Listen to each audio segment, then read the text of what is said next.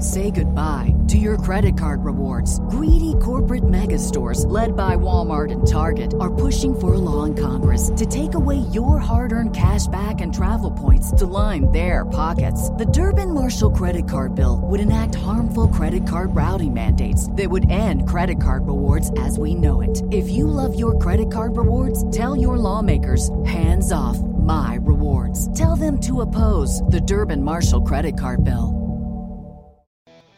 What the hell's the name of this thing? The Ballzy Podcast. Hosted by the award-winning Evan Grant. This is my baby, and these two were just along riding my carpet tail. Kevin Sherrington. I did not choose the dance life. It chose me. Barry Horn. You know what my intention When's the last time that anybody has ever asked you a question? No one's ever asked me a question. I'm married.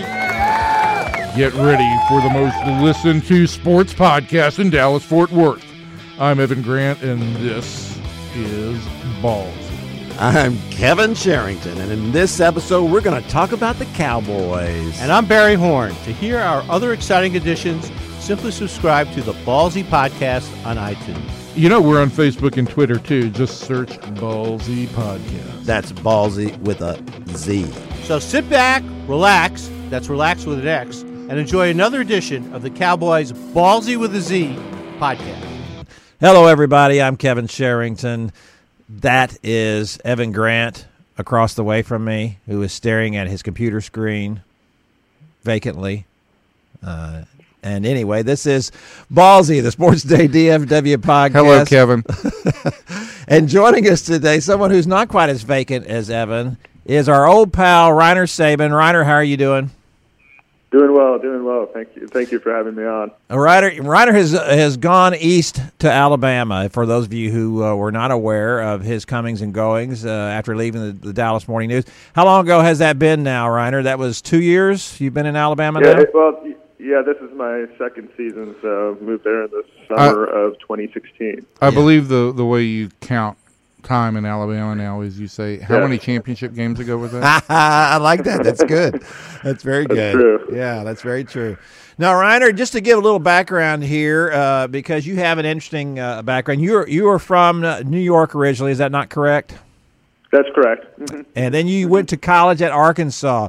Explain to everybody why you went from New York to Arkansas, which is kind of an interesting, I married a woman from Arkansas, and right. All my kids go to school there in college, or all three of the four anyway. So tell me why you wanted to do that. So my brother ended up being the first person in my family to go to the University of Arkansas, and he got a crazy academic scholarship, and my parents thought he was crazy at first for even considering it, but it really ended up being a great experience for him. And I was kind of debating whether to go there or Vanderbilt because they had a sports writing scholarship, and I was lucky to win that. And I ended up going to Arkansas because I was more familiar with it. Plus, I thought it would be actually a good opportunity to write about sports in a place where the Razorbacks are kind of the pro team there. So I ended up going there and enjoying it. I mean, it was a fun time, and it kind of lived up to everything except the basketball program didn't end up being as good as I thought it was going to be. And you got there a little late for that. Vanderbilt ended up having a better basketball team by the end of my time in college than Arkansas did. And your brother, just as another aside, has remained in Arkansas. And tell everybody what he does. Yes. Yeah, he's a state representative there, and right now he's running for mayor of Little Rock. So he's stayed very much involved in the state itself, and as very much an interest in Arkansas, and has kind of made a life there. So I think he's going to be there for the remainder of his life. So it's been a fun journey for all of us in the family. He's clearly on a Bill Clinton path here, don't you think? I don't know. I mean, it's interesting because he met Clinton when he was in high school because he was a participant in Boys Nation, and met Clinton 30 years to the day that Clinton met John F. Kennedy in the same situation because he was the Boys Nation representative. Right. Bill Clinton was for Arkansas, and that's when he met Kennedy. So there is some kind of ties there for sure. Yeah, I think you should stay on good terms with your brother, Rainer. You never can tell. This might work out. So, Rainer, you while you were here at the Dallas Morning News, one of your jobs that you had here was covering the Cowboys. And when I guess Jason Garrett was the coach when you started on the beat, the head coach. Well, yes, because he had just been promoted after Wade had been fired. I came on about, I think, 3 weeks after that happened. The only time I dealt with Wade was like just coming in to randomly pick up an assignment on a day when they needed extra people or something like that. So yeah, I was there from pretty much the beginning of the Jason Garrett administration. And so you have, and now you've put in 2 seasons covering the Nick Sabin administration, which is a much higher administration than the Jason Garrett administration, I think. Certainly a much more powerful man. Is Rainer the only beat guy in the history of college football to cover a coach whose last name is pronounced exactly the same? I'm sure there are probably others that were named Smith, Tubby Smith and. I don't know. I mean, I think it's pretty unusual. It's a little unusual. It's different spellings. Yeah, do you guys get confused a lot, Rainer? They do. It's funny. One time when I was in the Birmingham airport, my name was announced on one of the intercom, and people's heads immediately shifted because the way they pronounced obviously Sabin. I mean, it was. By then they clearly realized I was probably not related to him, but yeah, that was funny. And I, occasionally when I'm at a Starbucks or something, it ends up being a thing, and but then I'm I have to constantly say it's spelled differently. So do people think you're covering your dad? Well, Auburn fans, I think. Yeah, that gets a little rough. Sure. I think it's a nefarious plot by Nick to implant a reporter to cover him. That's a member of his family.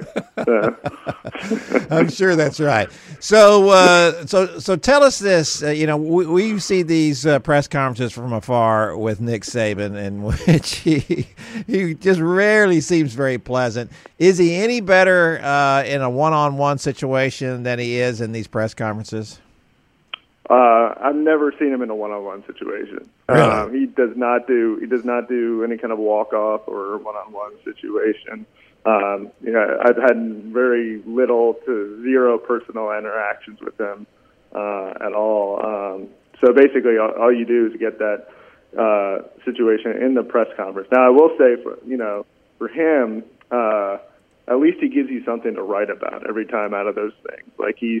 He's pretty forthcoming with his answers, and he'll share his thoughts. And then sometimes he'll come in with a specific issue that he wants to tackle, in which he wants to advance some cause that he's behind or something. He'll obviously move the conversation towards that end, and so. But he's a lot more entertaining in the press conferences than, say, Jason Garrett was. So I want to, Rainer, I don't want to humble brag you here, but I just want to make sure. So 25 years ago, I was asked to go and do an Alabama story for the Gannett Network, and ahead of, I believe it was the first SEC championship game, and I think I've heard this story. Went before. to Tuscaloosa to interview Gene Stallings, and ended up eating chicken wings in Gene's office with him while he did his radio show. So you and Nick, are you telling me that you and Nick do not have that kind of relationship? Do not. I've never had any kind of food or beverage or no chicken. You don't know what his favorite flavor of chicken wing is? No. I mean, he likes his Little Debbie's oatmeal cookies and his salad with his whatever dressing that he puts on it for lunch that he has every day. And I know, he'll get I think a meatloaf at Baumhauer's, which is the place where he has his radio show like every Thursday night. He's very routine oriented. They talk about Jason Garrett wearing the same thing where he gets that exactly from Nick. It's like this idea of not having to think about anything other than football and advancing whatever your mission is and not wasting time, contemplating this, I guess, less significant stuff. So it's an interesting thing, and it's funny though, like, these authoritarian type people seem to always wear the same uniform, I mean, yes. Little generals. Yeah, right. There's no question. That's always been my thought that's what most coaches fancy themselves as generals, and that's the appeal for them. But I do want to say one thing. I remember this tweet that you sent out after Alabama lost a rare national championship game last year to Clemson, right. in which you tweeted something that Nick Saban said to you immediately after the game in the throes of this terrible loss to dreaded Clemson. Tell everybody what that was. Yeah. Well, he looked at me, and I thought he might have been looking at somebody else, but he's like looking at me, and he goes like, "How are you?" And I'm like, and I just was speechless. And then, for one, he never really. That's the only personal interaction I've ever had with the guy, and it's in this moment of like his worst defeat. Just to be so close to tying Bear Bryant, for the most national championships won, and to lose in the final second, and he's asking me in this situation how I am, and how do you answer that question? I was fine. I don't, you weren't crying or anything, were you, Rainer? I didn't want to say that in that situation because it seems so callous, and I don't know. I couldn't say anything. I just nodded my head. I was stunned, beyond stunned in that setting to hear that from him. Yeah, and I want to kind of explore this a little bit because we see these coaches all the time, and people don't see them, and right. and about their personality, and people would think, what's the big thing about him saying that? Well, it is a big thing for a guy like him because I can recall when Wade Phillips became the head coach of the Cowboys, right. and just what you said about Nick Saban, that he was never a one-on-one, but his press conferences were always so good. There was never a guy who gave better press conferences to me than Bill Parcells. They were always entertaining, always fun. You always learned something. You learned about him. You learned about his philosophy. You learned about other people, and it didn't matter that he didn't give one-on-ones. They were just so informative and so entertaining. But I never had a one-on-one with him. And so the training camp of Wade Phillips' first training camp in San Antonio, I went in and I had a one-on-one with him. And I sat down and we talked, and it was very pleasant, as always, with Wade. And after it was over, I said, this is already one more one-on-one than I had with the previous coach. And he looked at me and he smiled and he goes, "Really?" And he said, "Well, let's do it again sometime." Did you ever do it again? I never did it again. Okay. No, he didn't last long enough. But that was just it's interesting. When people talk about, listen, I don't play favorites with coaches. I don't write favorable things about coaches I like or unfavorable things about coaches I don't like. As I've told people many times, if I only wrote nice things about the people I liked, I'd never write anything nice about anybody. So it does have an impact on you when a guy is more pleasant. It does make it more difficult to write critical things. You probably do give him the benefit of the doubt more often than not than someone you don't like, or someone who is unpleasant and makes your job miserable, that type of thing. So personalities, I think, do matter sometimes in these situations. Not as much maybe as people think, but it is interesting to note from that standpoint. And since you have worked with Jason Garrett and you've worked with Nick Saban now, how similar would you say those personalities are? Well, I think, Jason's more aware of the political dynamic within the Cowboys organization and how he has to navigate that. Nick doesn't have to worry about that. He's judge, jury, and executioner in that program. He's the CEO. He doesn't have to, deal with that element that Jason has to deal with Jerry and Steven and all the other things that go on within that organization. And so I think that gives Nick the liberty a little bit more to be kind of less guarded and kind of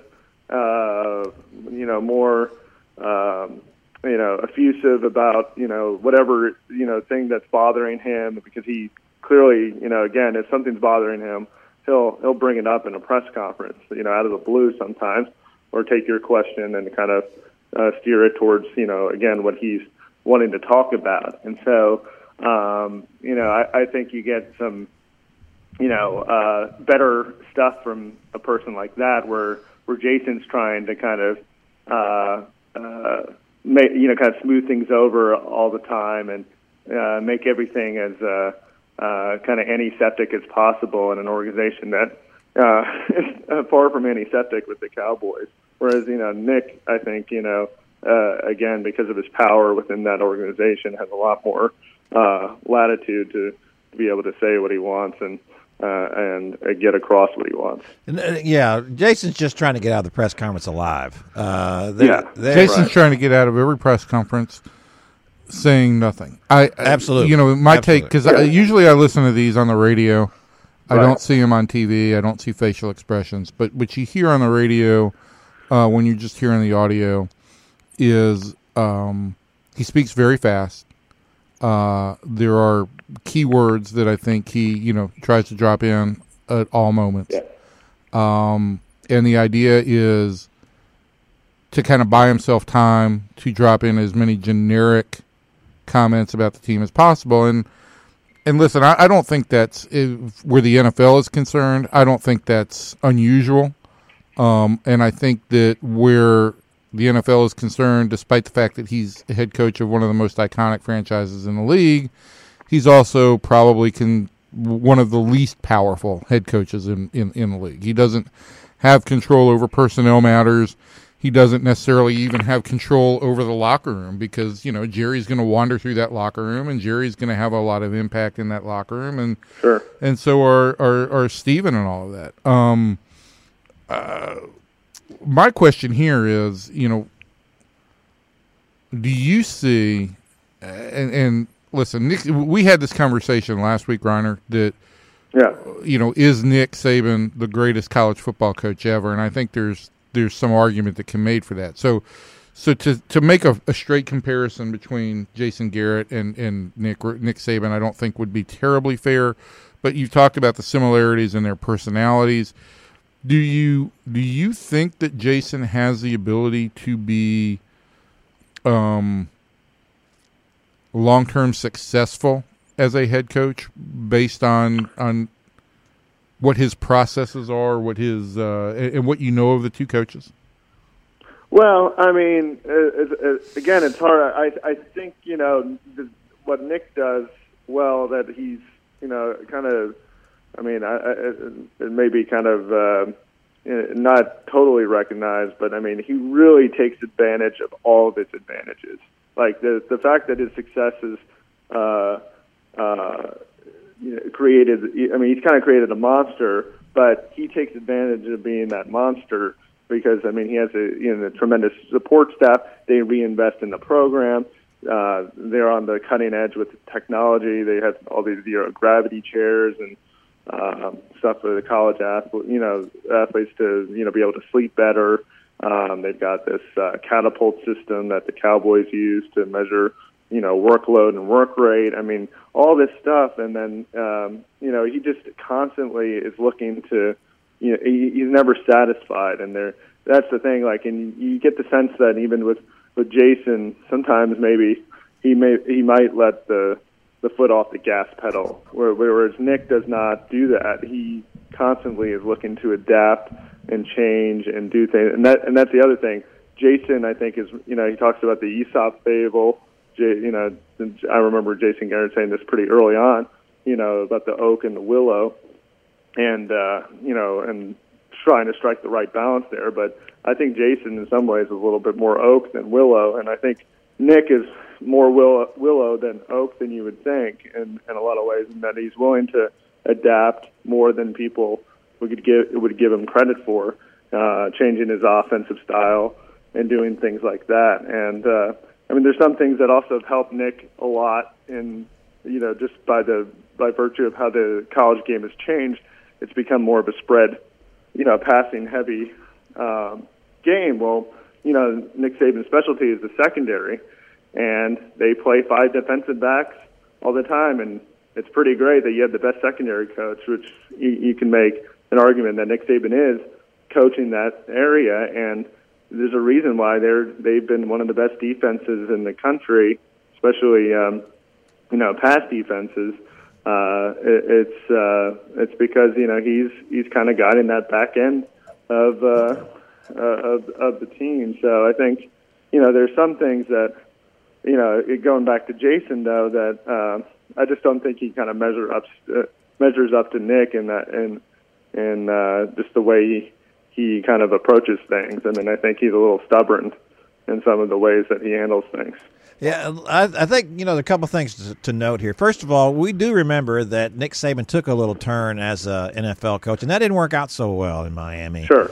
And I think a lot of that was just what you talked about earlier. And Nick is a general. Jason's not really a general. Right. Nick is a guy who wants to be in charge. I want to be in charge of everything.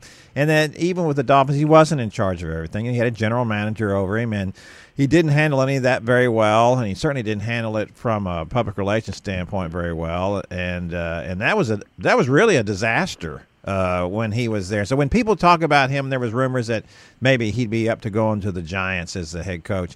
I thought that was ludicrous to think that. Nick is what, 66? Is that how old he is now? Somewhere around there? Yeah, 66. He's 66. Yeah.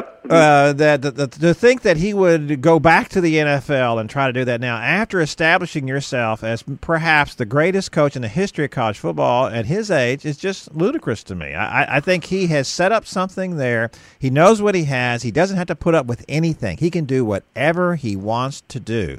And as you noted, part of his genius is that he is willing to adapt. We saw that in the championship game when he benched his 25-2 quarterback to go with a guy that I hadn't seen, and I don't watch Alabama nearly as much as you do, but I hadn't seen him play all year long. To do that to me, now I've heard and read people say, well, that was really not as much genius as you say. I mean, that was what he should have done. Sure, it's what he should have done, but how many coaches would have had the guts to do it in the national championship? Well, that's what, and that goes back to again. His success allowed him to do that.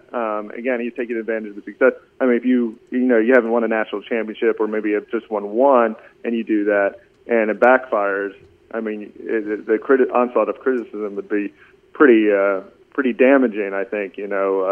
But with Nick, I mean, it's like he already kind of pulled a similar move by removing his offensive coordinator a week before the national championship game the year before, and he really didn't get that much criticism, even though the result didn't turn out well, and the offense really didn't perform that well in that game from a holistic sense. So I mean, it's like I think he was able to recognize again his strengths and know that whatever move he made, I mean, he wasn't going to face that much blowback, and so he was able to kind of have the little bit more liberty and leeway to pull that kind of move, and sure worked out for Alabama.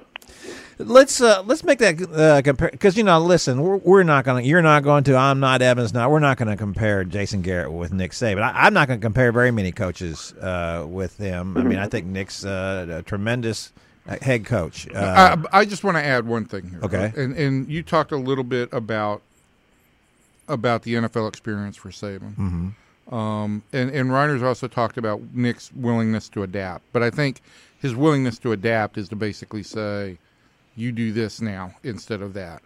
And I think in the NFL, when you're dealing with professional athletes and you're dealing with older athletes, the ability to just tell guys to do this or do that doesn't fly quite as well. No. Interesting. Go ahead, Rainer. I'm sorry. One interesting thing that I was talking to an equipment manager who worked at the Dolphins when Saban was there, because I did a story about him going back to looking back at when he left Miami, and he said that Nick complained also about the structure of the NFL, kind of being more of a socialistic kind of structure in the sense that, like, if you're really good, you get penalized by having a lower, first round draft pick.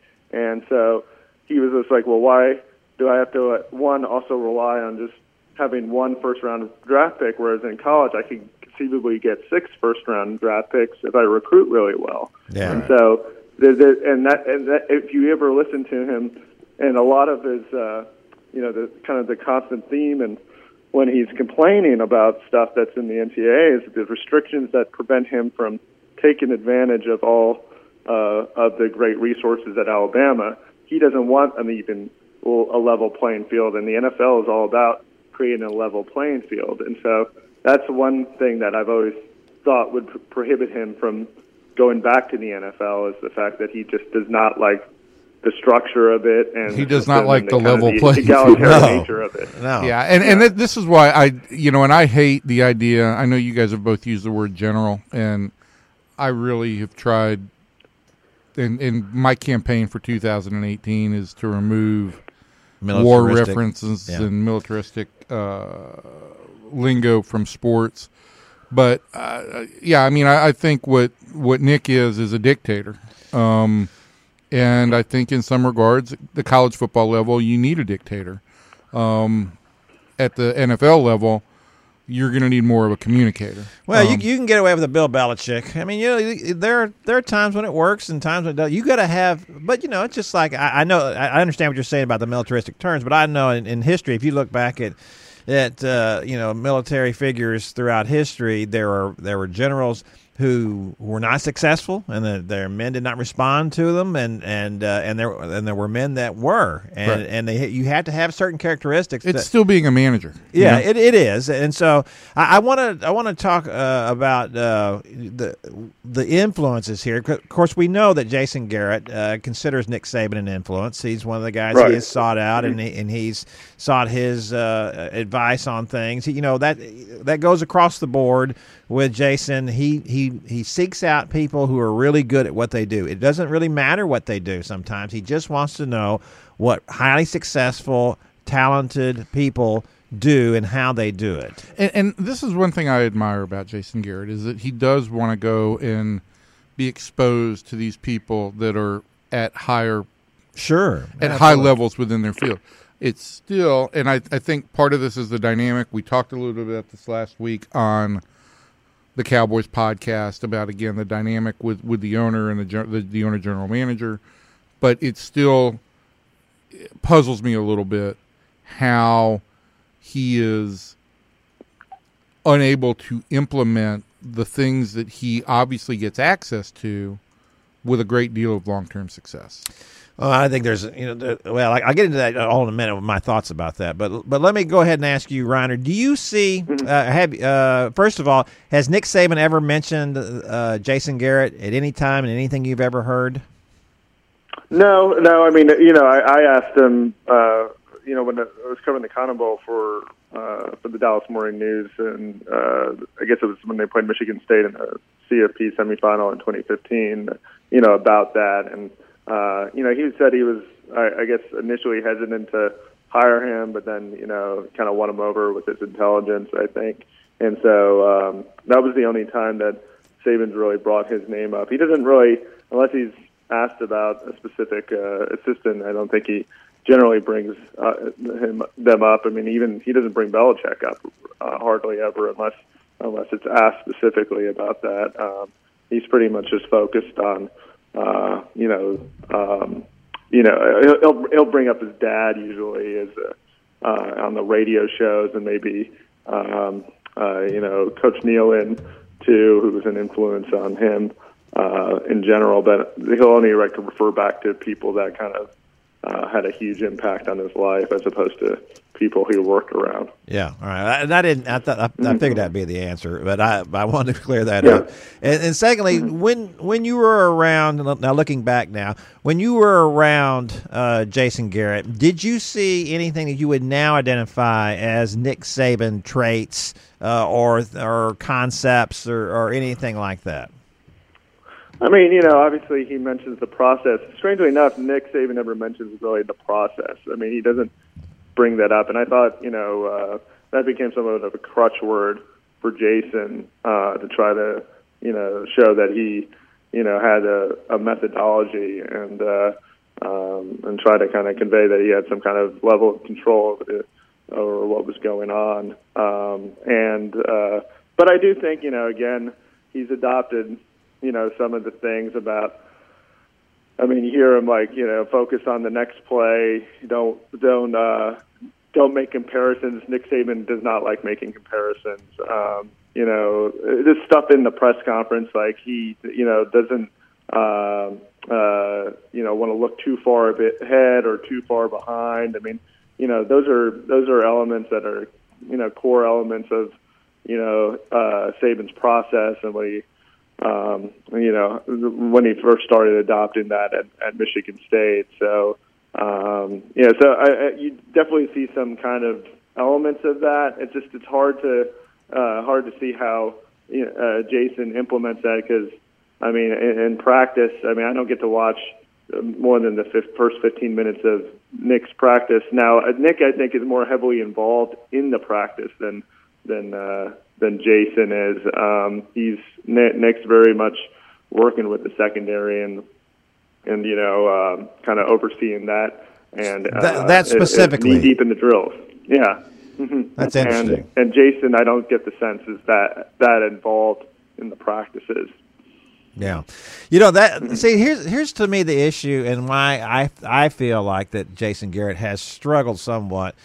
First of all, it's a difficult situation to be in. What Evan pointed out a little while ago, where you have such a heavy-handed owner, and then you have his son also right there, right. And I think that when fans complain about Jason Garrett and they talk about, well, he just sounds like a robot.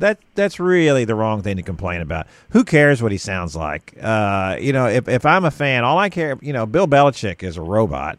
I don't care how he sounds or what he says in those press conferences. Wade was very folksy and fun, a lot like his dad, and it certainly didn't translate to a lot of wins. So it doesn't really make any difference. My problem with Jason is that I think, and I've had these discussions with our friend Babe Laufenberg. He told me before Jason got the job, listen, if this guy were to run for president, I'd vote for him. And given what's happened in our country, maybe that would have been a good thing. But, to me, the kind of intelligence that he has is he likes to acquire intelligence, and he likes to find out things, and he likes to study, and he is a very intelligent guy, and he knows a lot, and he has a broad spectrum of knowledge, and those are highly admirable traits, and they really serve him well from a personal standpoint.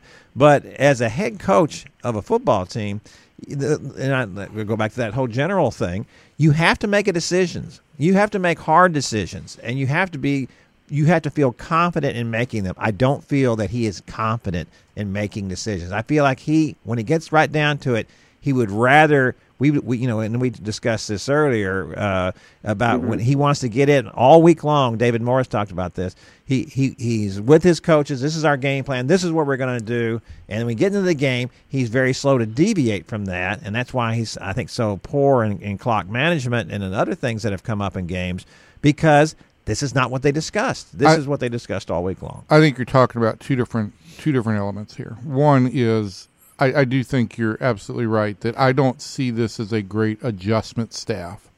I know we had Brad Sham on earlier this year, and he talked about how little time coaches have during halftime and all of that. But I would still disagree with Brad on this. I think that there are coaches and staffs that figure out ways, both in college football and the NFL, to make good adjustments and make well, we saw that in the semifinal game between Georgia and Oklahoma. Absolutely. I think we saw it in the final game because Alabama clearly made an adjustment with Tagovailoa, and Georgia did not have answers for that. And I thought Georgia was a good adjustment staff, but they didn't. They certainly weren't prepared for what he had to offer. But that aside, I think, the untenable situation that Jason Garrett has is, forget the process, forget the scheme, forget all of that. as a head coach, you're going to have blunt conversations in which you can get your message across and you can deal with the repercussions and you can communicate. And he's got to do it up with his owners. He's got to do it almost at a lateral level with his coaching staff, in which he feels very much a partner, I think, more than a boss. And then he's got to do it downward with his players. And I think that dynamic here of how you've got to communicate upward to your ownership, and that a lot of times ownership is going directly to players, or ownership may be going directly to the other assistants. I think that is the dynamic that makes it almost untenable for just about anybody. I think it wore Bill Parcells out here. I think it is the kind of thing that is a dynamic that, until the Cowboys figure out that, hey, we've got to remove Jerry from the equation more and let, whether it's Steven be the general manager or whether it's to let the head coach basically be the personnel officer, until they figure that out, you are going to continue to have a situation where your head coach, I think, is placed, no matter what his personality is and no matter what Jason Garrett's true personality is, and I don't know that we've ever seen it, he's going to be placed in an untenable situation. My word for the week is untenable. Untenable, yeah, you've used it several times. All right, now, Ryan, I want to set this up. I want to ask you this question. You have nothing to add to that. No, that's good enough. Mm-hmm. That's good enough. No, look, here's the thing, because it dovetails with what I'm about to ask. I think of the two positions in the Cowboys organization that were the most difficult to deal with Jerry, one is obviously the head coach, and the other one is whoever it is who is directing the draft, whatever you want to call that person, because it's not a general manager. He's if you want to call him the amateur scouting director, whatever you want to call it. Will McClay. That is Will McClay who has that job. You just want to call him Will McClay. We'll call him Will McClay. So who has them? So let me just say who I think it has it. But first of all, who has the more difficult job dealing with Jerry Jones? Because I will say this. On a day-to-day basis, Jerry he's not around as much as he used to. He has more things on his plate now than he used to, and he's older and all of that, and he's relaxed some, and these are just the things that come with being, I think Jerry's 77 years old now, 78 maybe. And I thought he turned 75 this year. No, I think he's older than that. But why don't you look that up? I'll look that up. But while I'm talking, yeah. But the situation for me is that this. But when you get into a draft room, 75. 75. Where'd it go? Turned 75 in October. Well, I guess I was off. I see why you had that big he birthday was born party. in 41, right? I didn't know that. That's what I need to do. That's what I tell my wife. I think it's 42. I tell my wife all the time. She's when she struggles with how old somebody is, I say, if you just memorize the year, you don't have to memorize their age. Okay. So anyway, is that what is more difficult, being the head coach day to day and dealing with Jerry when the occasional times he comes out and does stuff, or when you're in that draft room and boy, can you imagine Jerry's impetuosity? That's my word for the day. Can you imagine that? What was that? Impetuosity. I'm looking that up. Is the fact that he can't control himself, right? Remember when the Johnny Manziel draft came up? You know, we can go back to Quincy Carter when they jumped 2 rounds to take him. When Jerry sees these things, he can't control himself. And I think the fact that Will McClay has demonstrated the ability to basically say, this is what we ought to do. You know, this is who we this is who we need, and this is what we're going to do. And they got Zach Martin instead of Johnny Manziel. He's kind of I get the impression he has really been able to show them this is what we should do, and you now trust us. I think if Jerry's reached the point now where if his head coach was a guy who was reasonable with him, now there's no question that Will McClay likes Jerry, right? He's not even interviewing for other jobs. Right. He likes Jerry so much. So Jerry loves that. And Jerry rewards that loyalty, but he's also rewarding the fact that the guy's been very successful in what he's done. My point is that I think we try to cut Jason some slack from the standpoint of, well, he's working for Jerry Jones, and how many guys are going to do that and really enjoy it? And as you pointed out with Bill Parcells, he finally had enough. I'm out of here. I'm surprised that lasted as long as it did. Give me an idea, because I know that you had dealt some with Will McClay. Give me an idea of what you think it is enabling him to have that success and to be able to hold Jerry at bay a little bit, whereas Jason has not been able to do that. I think it more has to do with Will's relationship with Steven. I think that they've been able to form. I think Steven's obviously not as impetuous, to use your word, as Jerry is, and so I think Steven recognized. I think Will and Steven actually have similar personalities and outlooks on things, and I think as Jerry's kind of receded a little bit, and Steven's taken on more ownership of the franchise and the football operations. I think Will has benefited from that, and I think it's clear that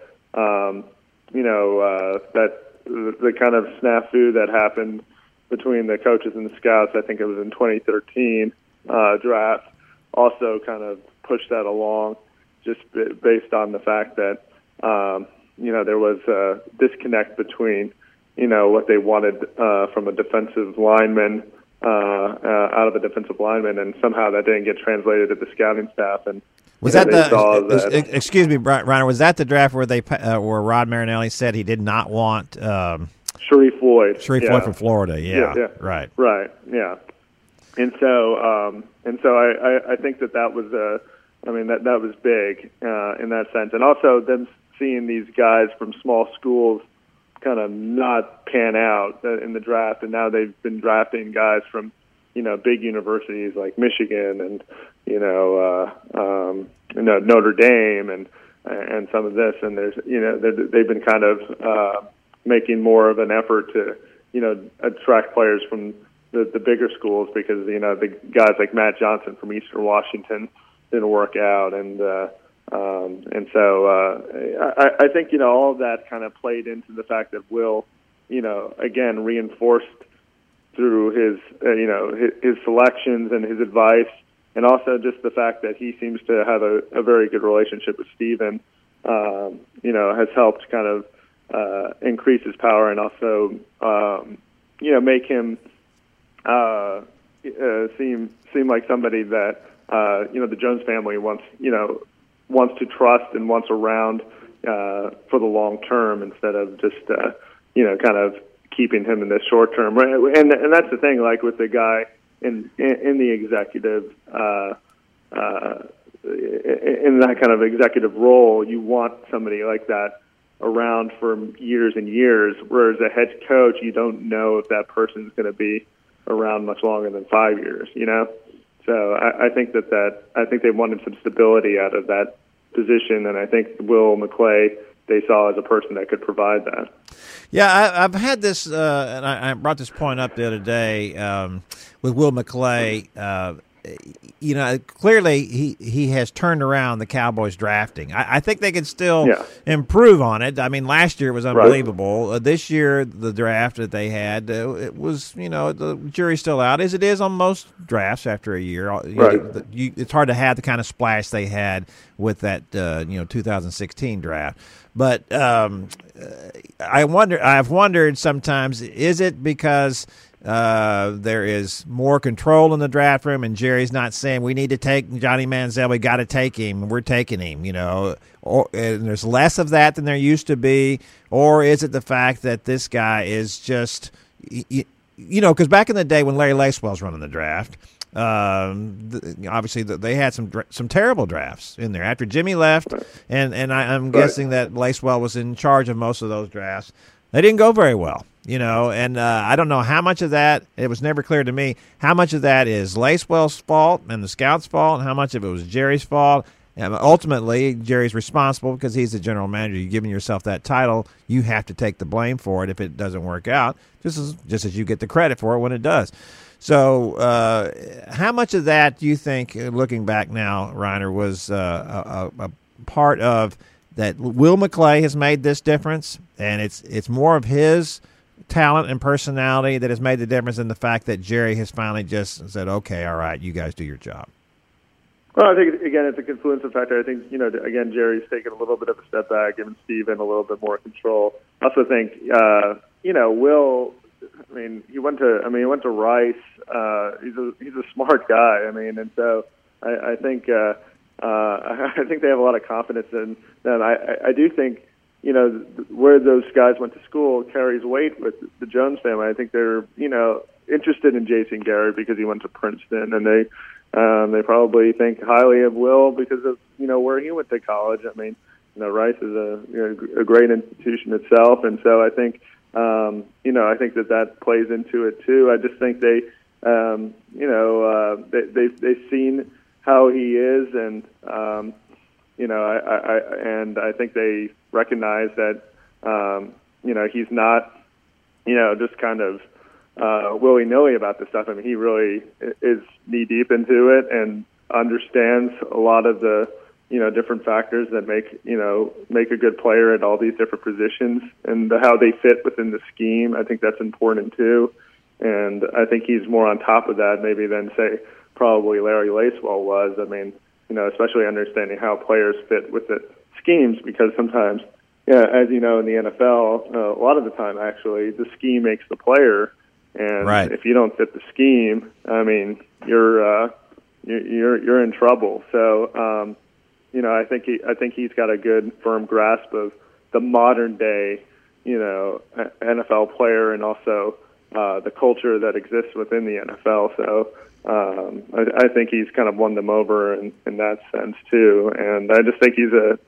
pretty intelligent, sharp, intuitive kind of person. And I remember doing a profile on him, and that was the thing that kind of kept coming back up, was the fact that he was just kind of very just perceptive and kind of recognized those things that other people didn't see. And I think that's helped him kind of advance to the position he's in now. Rainer, we can say the same about you. We appreciate you coming on with us and taking the time and spending with us. I hope everything's going well in Alabama, and I'm sure the people there are all sick of winning national titles. Want to move on to basketball season. What Avery Johnson's going to do with that basketball program. It's a big game tonight against Auburn. So. Wow, that is a big game. That is a big game. Yeah. National implications for it. Rainer, all the best to you. We'd love to have you on again sometime. Stay in touch. Outstanding. Thank you for having me on. Take care, Rainer. Okay, thank you. There goes Rainer Sabin. Worked here at the Morning News several years. All that stuff runs together for me, how long people work here. When you worked here as long as I have, it doesn't. Kevin, a lot of things kind of run together for you these days. Yeah, they do. You're right. So that was Rainer talking about the comparisons, and we're not trying to compare kind of coaches they were. Just what Jason tries to do and what he's tried to take from Nick Saban. As I said and as you said, I think that's an impossible thing to do. To me, what you try to acquire from other people is, all right, maybe some philosophies as far as, okay, you think this works better if you do this, okay, that's fine, but you still have to be yourself. And you can't be Mike Krzyzewski, you can't be Nick Saban, you can't be you can't be somebody else. But there is certainly something. One of the best athletes I ever saw at taking something from everybody around him and distilling out which was kind of BS and filtering down what was really applicable was Rusty Greer. I thought in his 10 years with the Rangers, this is a guy who came in when Will Clark was just getting here, and there was a whole lot of caricature to Will, but there was also some real substance. And Rusty was able to kind of attach himself to Will. And then when Will left and Rusty kind of stepped out of his shadow, it was clear to see that he had taken some elements from Will and thought, okay, this is what you need to do to be a team spokesman, to be in front of the cameras, to be a team leader. And there were some other things that he said, okay, I don't need to do this. This isn't part of me. Mm-hmm. This isn't who I am. Right. And I think that's what the best guys do. I mean, there's, Jason has spent time around Krzyzewski, and he has spent time around other top-tier Hall of Fame coaches, and you can't imitate them. Imitation is not going to be a successful formula, But I think there are things that you can do, whether, it's his organization. And I think right now, if I was Jason, the thing I'd be focusing on is if I go and spend time with a coach or somebody, I'd be trying to look for somebody who's got flexibility and adaptability. Because that is, to me, right now, the thing that stands out most. I don't think this staff adapts very well to curves thrown in their way. I think they're very focused on the process. I think they're very focused on what they plan out. They do an incredible job of preparation, but there's always going to be something that you can't plan for, and I think they've got to do a better job of being able to, whether it's in the locker room or whether it's on the field with the opponent, do a better job of I agree with that. I agree with that. The problem for me is well, that, you should, because I'm right. Well, but if it's not your personality, if when you make decisions, look, as I said before, Jason's undeniably a smart guy, but he's a smart guy who I want to talk about this first before I make this decision. I want to get with my guys and let's all talk about this and discuss it and ruminate on it. He can't just say, "Bang, this is not working. We got to do something different here." But if you want to be a successful NFL head coach, you're going to have that ability to do that. I think that's an issue, though. So I will say this, and it may be, but here's the thing: the best people in life never stop learning and never stop. Yeah, that's true. Never stop evolving, and he's been fortunate here to have 8 years now. Yeah, I think that's 7 right. or 8. Well, I don't know, something like that. And he's been afforded that opportunity to grow. This year, I think there's a lot of things that you can look at and say, the Zeke Elliott thing was a disaster from day one. Dez regressed and declined as a player.